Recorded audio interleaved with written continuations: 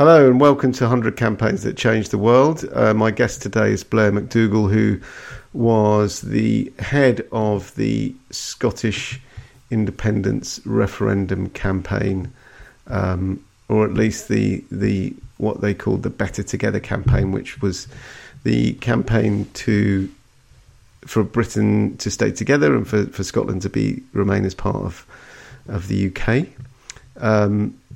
In case you don't know, that side won, and we are still the United Kingdom rather than Scotland being a separate state, and so that was partly down to Blair's efforts and his advice and his guidance in the campaign. So I think talking to him is a really interesting example of a political campaign, which I think other campaigns can learn from.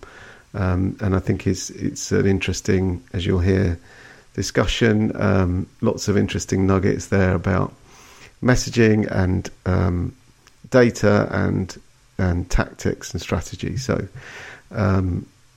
here's Blair McDougall and the Better Together campaign for the Scottish independence referendum 2014.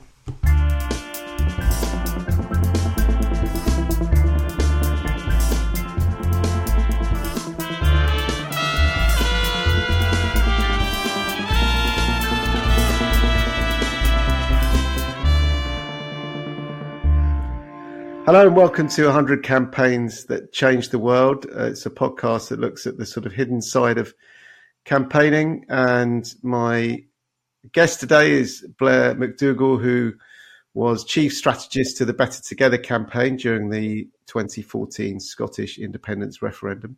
Blair, just to start with, could you just say a word about how you got this gig as the sort of as the director of the campaign, and how did you find yourself in that position? So my background was in political campaigning and communications. I'd been a special advisor in the Labour governments of Tony Blair and Gordon Brown, and this had to be for strategic reasons, a Labour-led campaign. So they were looking for a Labour person, a Scottish Labour person, to run this thing.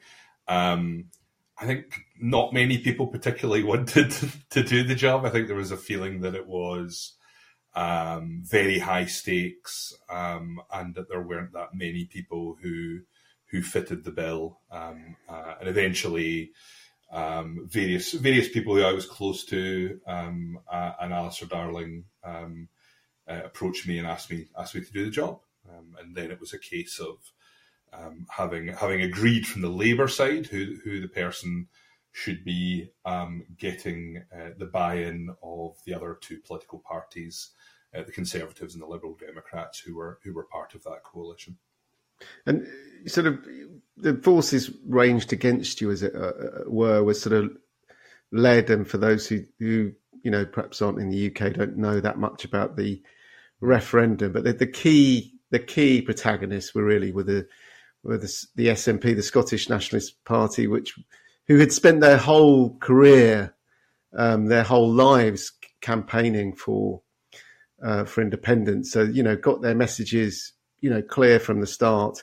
Whereas you guys, I guess, was sort of had to sort of start, not necessarily from scratch, but it wasn't something that defined your life.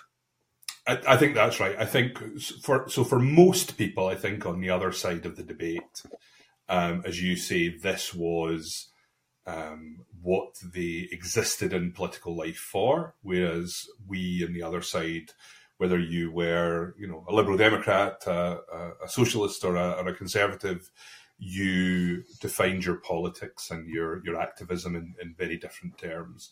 So I guess it wasn't so much starting from scratch in terms of, the campaign machinery being there and things like that. But I think in terms of developing a language that was effective, framing for the campaign that was effective, I think unlike the other side, that was something that we had to construct from the ground up. Yeah, and did that matter at all? In other words, did it? Was it an uphill struggle to try and get the messaging right and work out what your key messages were, or, how you were going to conduct or orchestrate the campaign and create the mood music? Yes and no. So I think from the other side, they had obviously had, decades to refine and hone their messaging, to try out different arguments. We had to do it in more of a hurry. But actually, the framing that we started with, which was this message of the best of both worlds, it was saying to people, you could have some of the things from the other side's proposition that you found attractive, distinctive Scottish identity, more democratic decision-making made in Scotland, but without losing the things that you valued from our side of the argument, which was, being part of something bigger, the economic security that came from that. And actually, we landed on that best of both worlds message pretty early on through research, and it was the frame that we went through all the way through the entire campaign.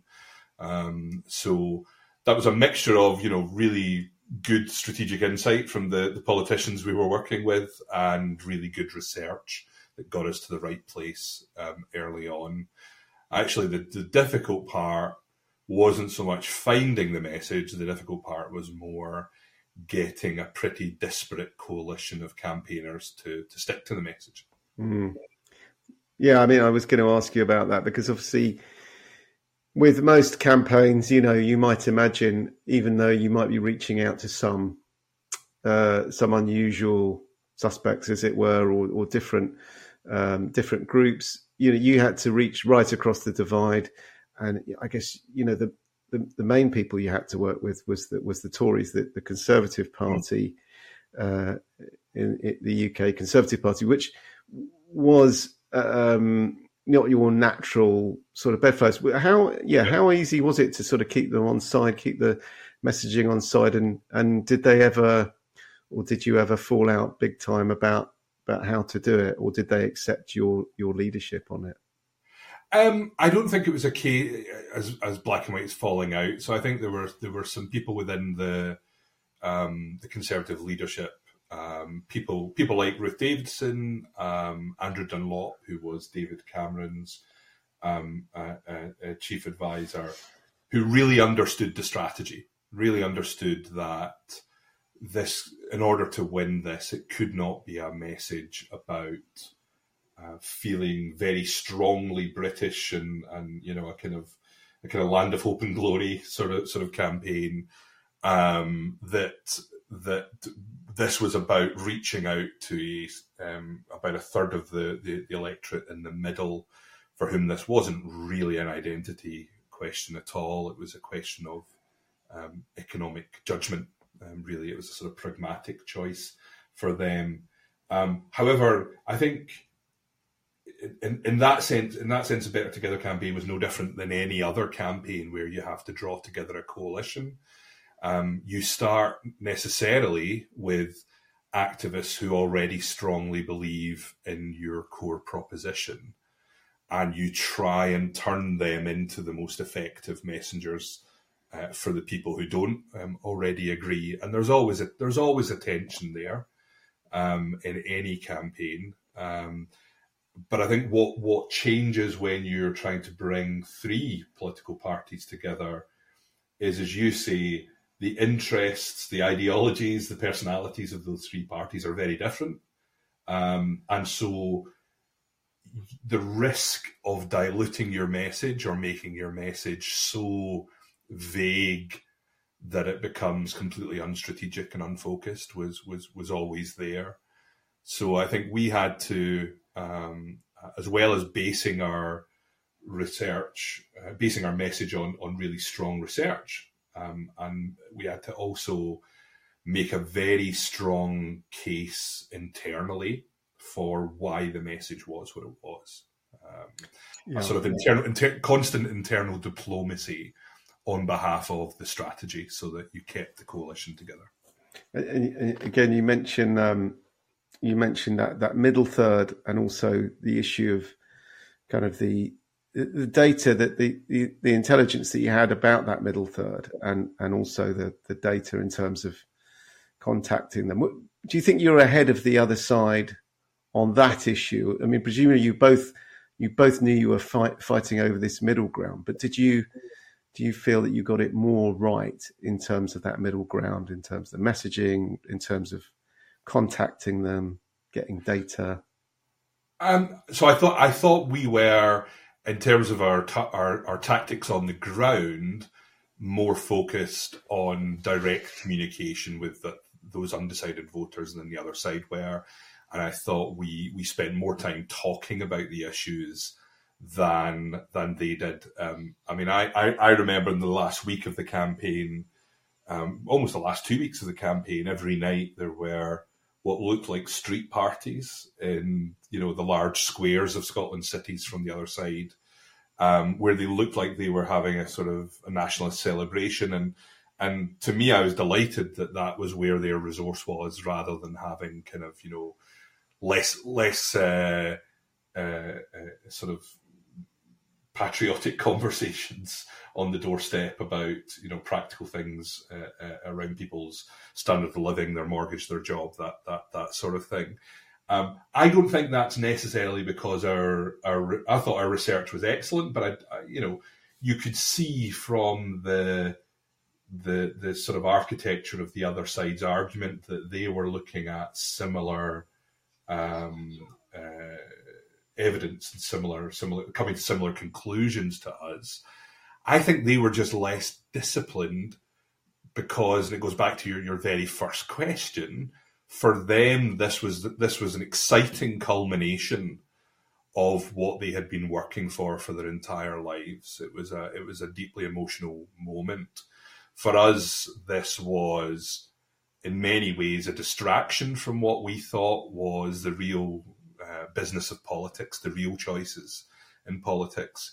And so I think on a sort of almost an emotional level, sort of almost within our DNA, we were better placed to have those conversations that took the issues of identity kind of off the table with those undecided voters. And I think frankly, they got a little bit carried away with it and forgot that while running the flag up the pole was for them the purpose, they kind of forgot that for the voters in the middle, they were really making a different type of judgment from the people on either side of the spectrum who were more firmly decided one way or another. Yeah, and I guess at some point you would have looked at your assets, and your I suppose your top asset, if you like, your figurehead, was Alistair Darling, who for those who don't know, who was a Labour Chancellor. Is quite sort of charismatic isn't necessarily a word that springs to mind when you think of him. Safe pair of hands, maybe, very credible, and all of that. And on the other side, there was Alex Salmond, who, was probably the preeminent sort of, one of the preeminent, anyway, political figures of the time, very persuasive, very confident, very self-confident. Did you ever think, we've got a bit of a hill to climb here in terms of when those two go head to head, as they did, I think, on TV? How are we going to play that one? No, strangely not, actually, because I think you're right. Alistair's public personality is very, very serious, and that suited our framing of the campaign, because our framing of the campaign was exactly that. It was saying to people, this is not like an election where you can change your mind in a few years' time. This is an irreversible decision that you're going to have to make personally, and you need to get it right. And the risks are too high, and the benefits you'd be giving up are too great. And so, in a way, his personality suited our side of the message quite well. On the other side, Alex Salmond, you're right, huge figure, dominant figure in all of our research with voters.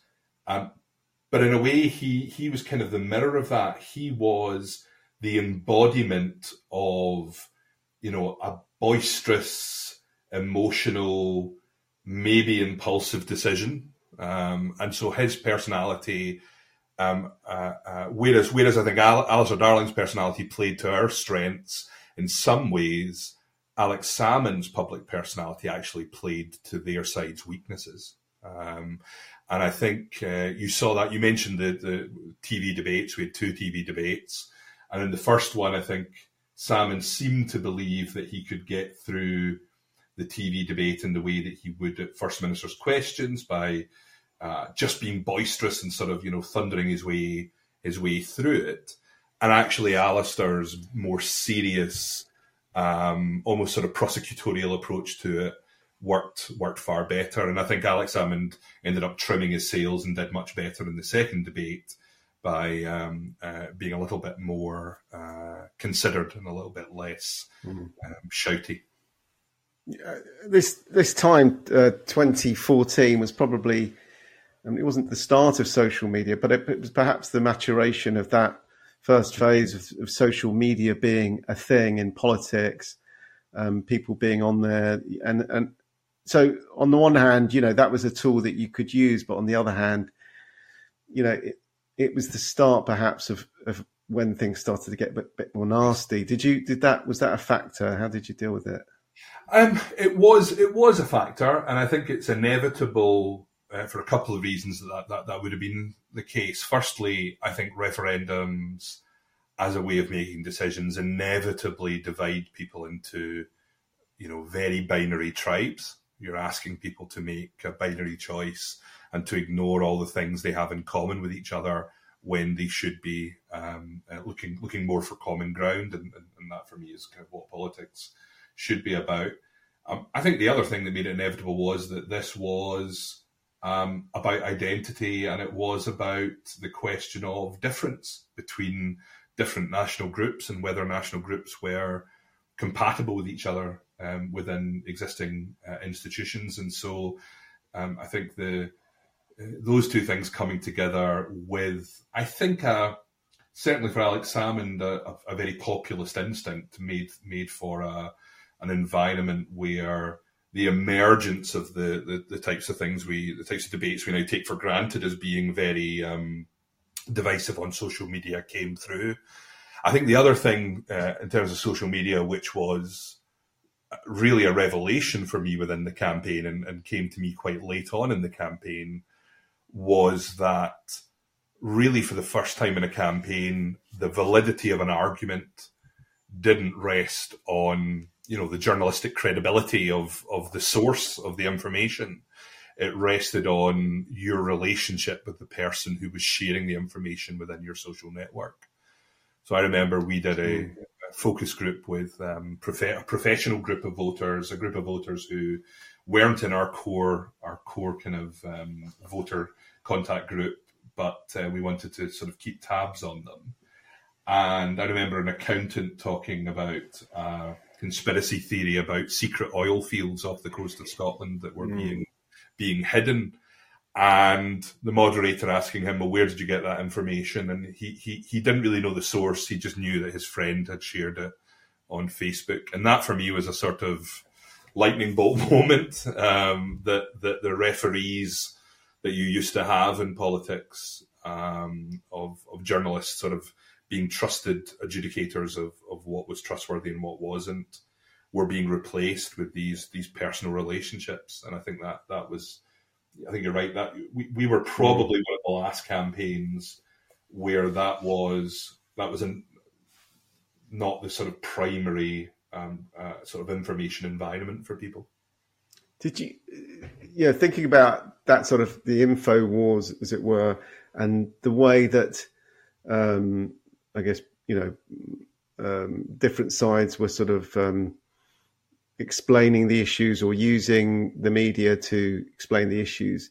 And I think I'd seen, I think it was maybe Rory Bremner, the comedian, had made a joke about both sides have got their propaganda machine. On the one side, they've got the Scots nationalists have got this guy who does a blog and was quite powerful. And on the other side, you had the BBC. Was it ever Was it ever sort of a feeling that the sort of the British institutions were lining up behind you, and that it was almost sort of an embarrassment that they were doing that, or did you not think that was a problem? And I think a lot of that feeling of bias comes back to what I was talking about at the beginning, which was about the competing frames. So our frame was about being sure, it was about looking at evidence and facts. Their frame was much more about national belief. So it put less of importance on the views of experts and on, analysts who would appear on the news every evening.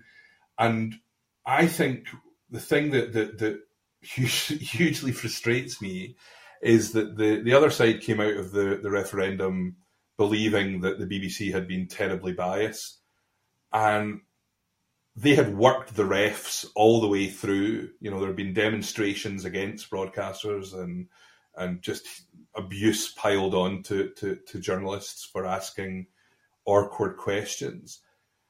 But the reality was, within our campaign, we were unbelievably frustrated constantly with the BBC. We felt that they allowed their instinct towards balance to be more important than their duty for objectivity.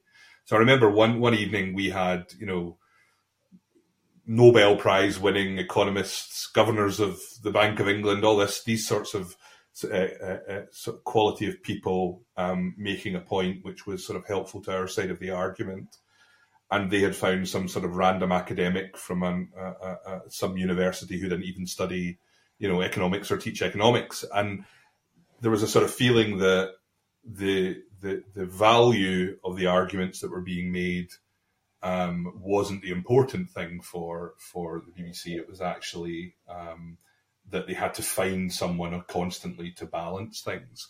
And so it felt sort of for us deeply ironic that the BBC was viewed as being, on one side of the debate by the nationalist side. But as I say, I think the real reason for that is for them. They didn't understand why the BBC, and I think they still don't understand why the voters themselves were not asking the same question they were asking. The question they were asking was, do you believe in being, Scottish? Are you proudly Scottish? And for the rest of us in the middle, actually, that the question over whether we were proudly Scottish or whether we thought Scotland was a great place and a capable place was never in doubt. It was just a question over what was the best future for Scotland. Was it inside or outside the UK, and what made economic sense? So I think a lot of those questions of bias come from really that sort of fundamentally different view. Okay, we're going to stop there for a short break, and we'll be back with Blair McDougall in a few moments.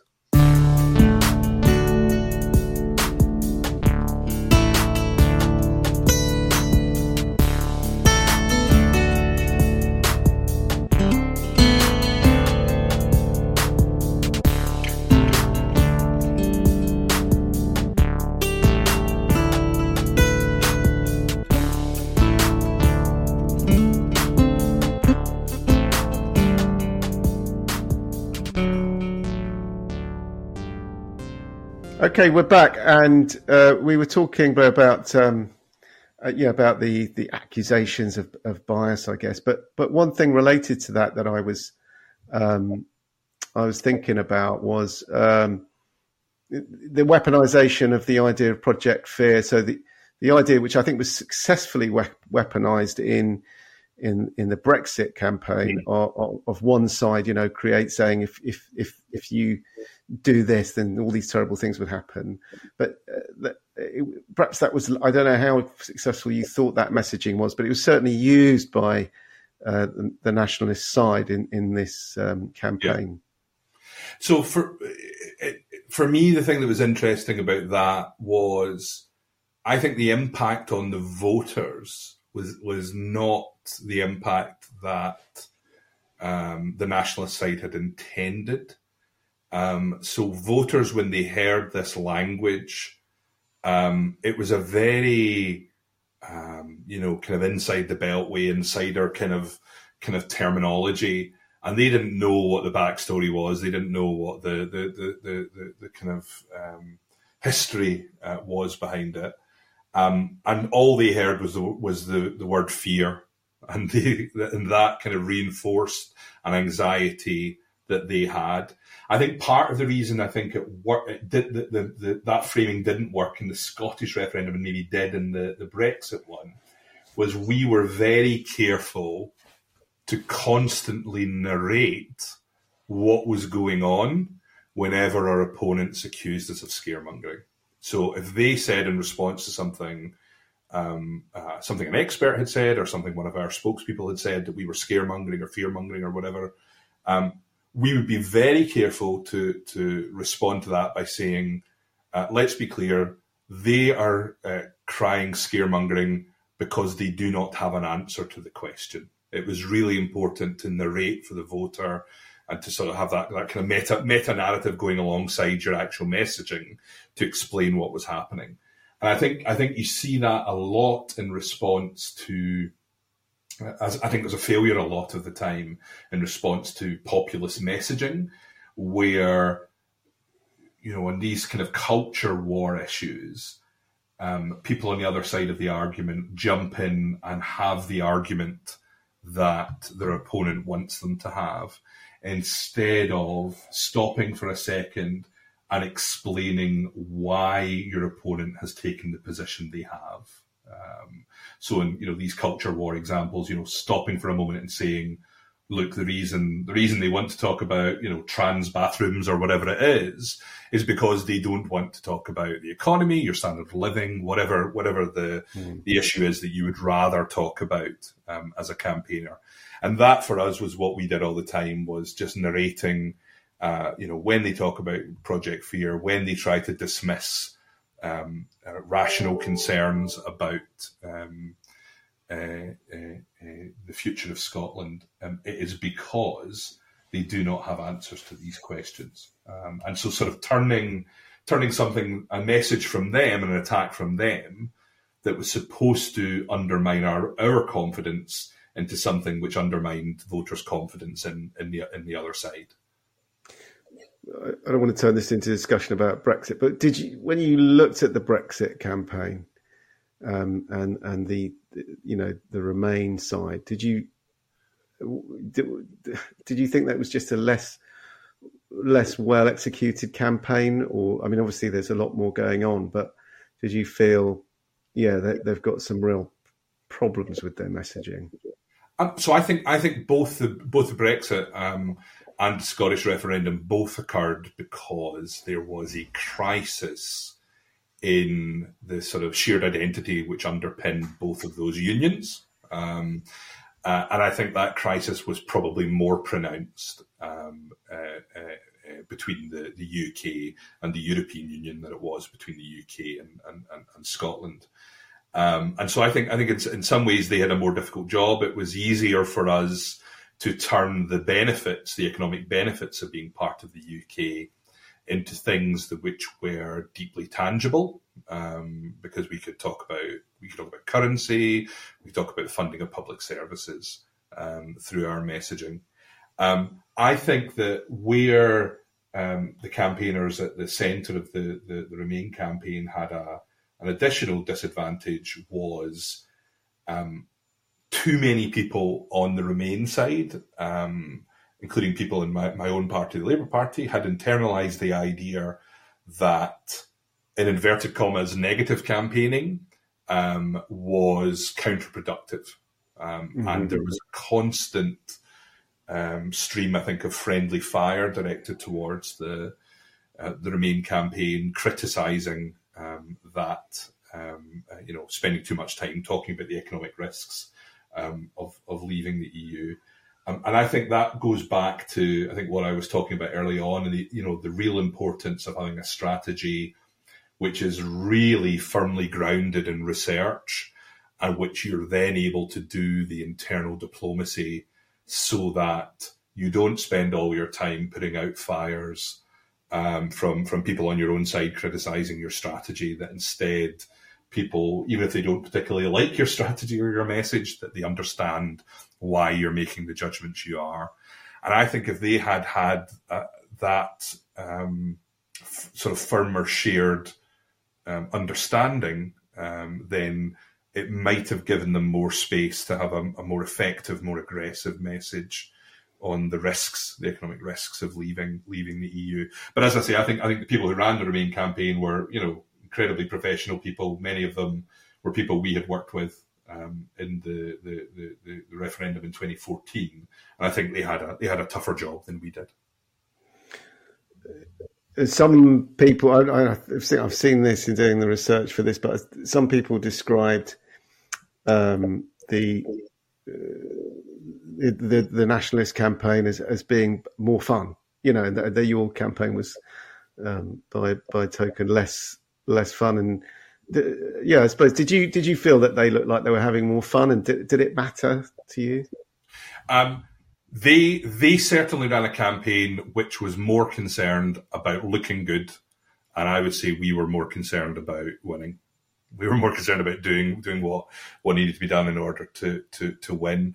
And I think very early on in the campaign, they had launched their campaign with actors and singers, and they did it in a cinema. And one of the early realizations for us was not only that we couldn't, compete in a sort of contest about being more interesting, but actually that we shouldn't. That was the wrong frame for our campaign. There was never going to be a more interesting story in the referendum than one of the members of the G7, one of the permanent members of the Security Council, the country that used to, through an empire, run most of the world. That country dissolving was always going to be the most interesting story in the referendum. Scotland voting to remain within that union was simply not as interesting a story. So if we fought on the basis of trying to be interesting and sexy and all the rest of it, we would have lost, because that wasn't for us the test. So I think coming to that realization that we could be more prosaic and less poetic actually liberated us to talk about the things that actually mattered for those voters in the middle.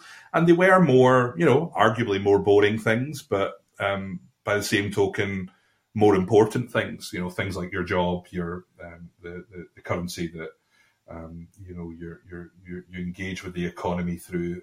These were serious and sober things, but they were ultimately the things that those voters in the middle were making up their mind on. I think the other thing, as I mentioned earlier on, their whole strategy was about momentum. So their organizational output had to reflect that momentum. So they had to get people together in rooms. They had to have rallies and marches and visual sort of output that reflected the idea of a country that was on the move and a campaign that more and more people were coming towards. We didn't have that test, so we could quietly send people out and, door to door to knock on selected doors in small groups and not really, feel that we had to do those huge symbolic moments. And again, if we had joined in that fight, then we would have simply, I think, been reinforcing our opponent's frame instead of sort of patiently working through the economic and pragmatic arguments that in the end, I think, won it for us. There was a moment I think, a week or two out from the referendum itself, where the polls looked like they were actually converging, and you looked like you'd lost momentum, and there was a wobble. At least it seemed that way. Did you have a wobble in terms of the strategy? Did you want to change course? Were there people saying that you should change course? Was there a panic in the ranks?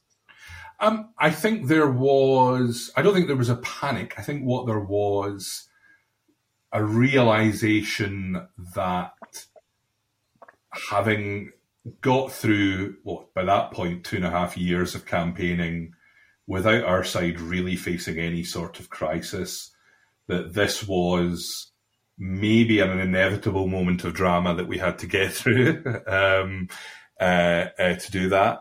I think there was also, I think all the way through, we expected there to be a moment where there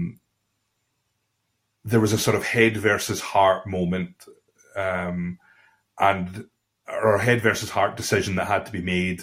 And at one point, there would be a point where the heart took over. And I think you saw with movement in the polls, those people in the undecided group who were more heart than head starting to make their decision, whereas those people who were still, maybe more skeptical, more reacting to our messaging, didn't appear in the opinion polls as people who had made up their minds yet. They were still undecided. So I think an element of that was foreseen.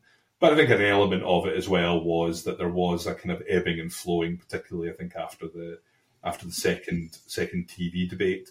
What it did enable us to do was to take the message that we had been offering all the way through of economic security alongside more decision-making in Scotland, that best of both worlds message. It allowed us to take that moment and really use that moment to reinforce both those messages. So I remember writing a memo when there was a poll that had put the yes side, a YouGov poll that had put the yes side marginally ahead. And it seemed obvious to me that was an opportunity to reinforce the message about the seriousness of the decision, the irreversibility of the choice that people had to make. And so we spoke a lot about how there was no room for a protest vote, that this was an irreversible decision. And I think the other thing that happened that helped us to reinforce that side of the messaging, the kind of economic security and risk side of the messaging, was that the markets had a real reaction to the polls. Suddenly Scottish companies or UK-wide companies based in Scotland had lots of money wiped off of their value. It suddenly started to become a very real proposition, and I think that sucked a lot of the populist energy out of the other side. I think it went from being something that was cost-free to something that suddenly felt very real. And then on the more decisions made in Scotland side of our best of both worlds message, that moment enabled us to sort of knock together some heads, and instead of having three separate offers of what more powers looked like, so each of the three parties within our coalition had set out their own manifesto for what an enhanced and more powerful Scottish Parliament would look like. But that's obviously not a terribly clear message because it's three different policies from three different message carriers. And so that period enabled us to sort of bring that together under a clearer process, which helped us to sort of get back to the other side of the frame for us. So I think the lesson for me for any crisis and any moment of potentially doubting your strategy is you can either use a moment to panic and try and set a new course, or you can reevaluate and ask yourself, what about this moment is helpful to us? And I genuinely don't think we would have won by 11 points in the end had we not had that moment. I think lots of people who might have been tempted to vote to leave the UK, not out of huge conviction, but just out of a general sense of grievance, would have done so had there not been that moment, a couple of weeks out that sort of clarified for people that they were playing with live ammunition, that this was really going to happen if they voted for it. But you didn't get, because I can imagine if you're David Cameron, the UK Prime Minister at the time, of seeing the polls converging a bit, and then that one poll that showed them ahead, that he might have got on the phone and said, well, we need to, because while there's a gap between you, I guess he's happy with the strategy, but while when they converge, there may have been a tendency to panic. So he didn't get on the phone to you, or did he? No, nothing like that. No. I mean, I remember we had scheduled an all staff call just to so we knew the people at the very core of the communications and team and operations teams were very level headed and weren't panicking in any way. But you want to spread that throughout your entire organisation. So I remember we had a call when we knew that poll was coming, just to say, look, here's how we're going to use this to our advantage. Don't worry. We knew there would be a tightening of the polls. And I remember I had left my my mobile phone in a taxi, and so was unable to call in, and I think that ended up creating a sense of oh my goodness, what's going on here? But no, I think what it did. I mean, all the way through from the very first day of the campaign, and this campaign for me was about 1,000 days long. All the way through it, there was a frustration on our part that people on our side of the debate who valued remaining within the United Kingdom did not feel that this was a real proposition, and so felt they could keep their heads down, kind of ignore it, get on with their lives. And that was true whether if you were, a potential donor to our campaign, a potential volunteer, or if you were, a trade union leader or a business person whose workforces would be impacted if we had left the United Kingdom. And I think suddenly in those last 2 weeks, there was a sort of jolt of electricity that went through everyone, and sort of shook off that complacency that had been there all the way through. I wouldn't pretend at the time I was sort of rubbing my hands together and saying this is great and how wonderful is this for our strategy.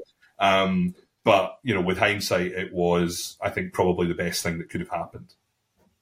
And I guess psychologically, having an end date to the campaign is helpful. You said 1,000 days is a long time. Were there moments where you thought, I can't really do this? Or did you get abuse or ever feel, it wasn't for you, it was taking too much for a personal toll? I know that you had a family during this period, and that you had... I did, yes. My wife and I had 2 kids during it.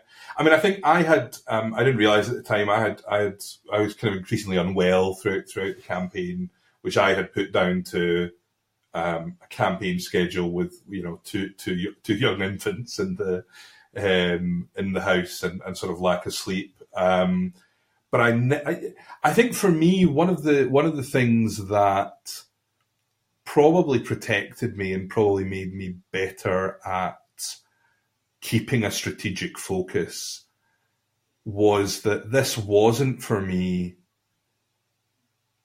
a kind of existential fight that was about something that was terribly central to my politics. I would describe myself as a democratic socialist. I describe myself as an internationalist. I describe myself as a devolutionist. But issues of identity and kind of Britishness and Scottishness are really important to me, but they are completely separate from my politics. So the struggle insofar as there was a struggle, was spending quite so long on something which felt deeply important, but not a kind of animating kind of political cause for me. I got an awful lot, and still do to this day. Someone on Twitter the other day fantasizing about hanging me from a lamppost. For whatever reason, that kind of stuff has never really penetrated. I think one of the skills, I'd say, one of the tactics for dealing with that kind of personal abuse and even threats that come your way to use them as a resource. I think and it was easy for me to do that because a part of our whole message was that this, not just about the outcome of the referendum, but that the process of the referendum itself was something that was divisive and unpleasant. And so actually, when there was abusive, divisive, hateful behaviour against me personally or against someone on our side of the debate, we simply used it as evidence to back up that part of our messaging. And there's something, there's something almost like karma about that if your opponents are, if they do overstep the mark, then I think it's absolutely fair game to use that abuse and that bad behaviour to damage the cause that they seemingly care so strongly about, that they are motivated to act in such a way. Well, Blair, it's been, we could talk for a lot longer, but we need to wrap it up. It's been really fascinating to speak with you today. So, yeah, thanks very much, and really appreciate it. Thanks, Lottie.